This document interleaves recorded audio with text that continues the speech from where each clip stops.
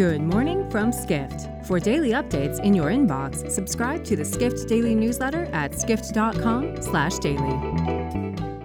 It's Tuesday, May 30th, 2023, and now here's what you need to know about the business of travel today. Independent hotel brand Arlo Hotels had emphasized smaller rooms in its properties when it launched as part of its appeal. But the company is moving to larger rooms due to a shift in consumer demand, reports senior hospitality editor Sean O'Neill.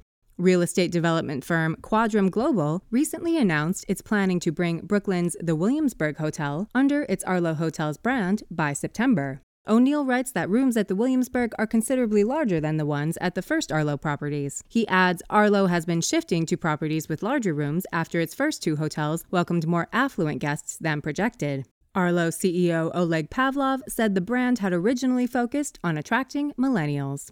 Next, Montana recently passed a law banning all personal use of TikTok in the state in response to allegations China is using it to spy on Americans. However, while they wait for legal challenges to play out, Montana's tourism boards are still active on the popular social media platform, writes global tourism reporter DeWitt Hoptimariam. Destination Missoula and Glacier County Tourism are two tourism boards in the state still using TikTok. Glacier County Tourism President Racine Freedy said the agency is taking a wait-and-see approach before making any firm decisions about its TikTok account.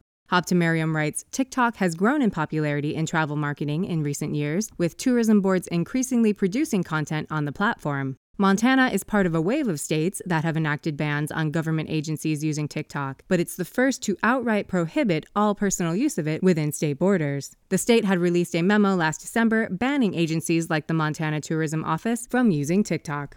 Finally, a growing number of hotels are hiring cultural managers, or employees responsible for helping immerse staff and guests in local history and traditions, reports contributor Carly Thornell. Thornell writes, the rise in cultural managers is a response to surging consumer interest in cultural tourism. The United Nations World Tourism Organization found cultural tourism is a goal of roughly 40% of international tourist trips. Thornell cites Hawaii's Four Seasons resort Hualalai as one property that's made heavy use of cultural managers. The hotel has a different cultural manager for specialties such as hula dancing, music, and weaving. Thornell adds, many activities are free for guests. For more travel stories and deep dives into the latest trends, head to skift.com. To find these stories and more insight into the business of travel, subscribe to the Skift Daily newsletter at skift.com/daily.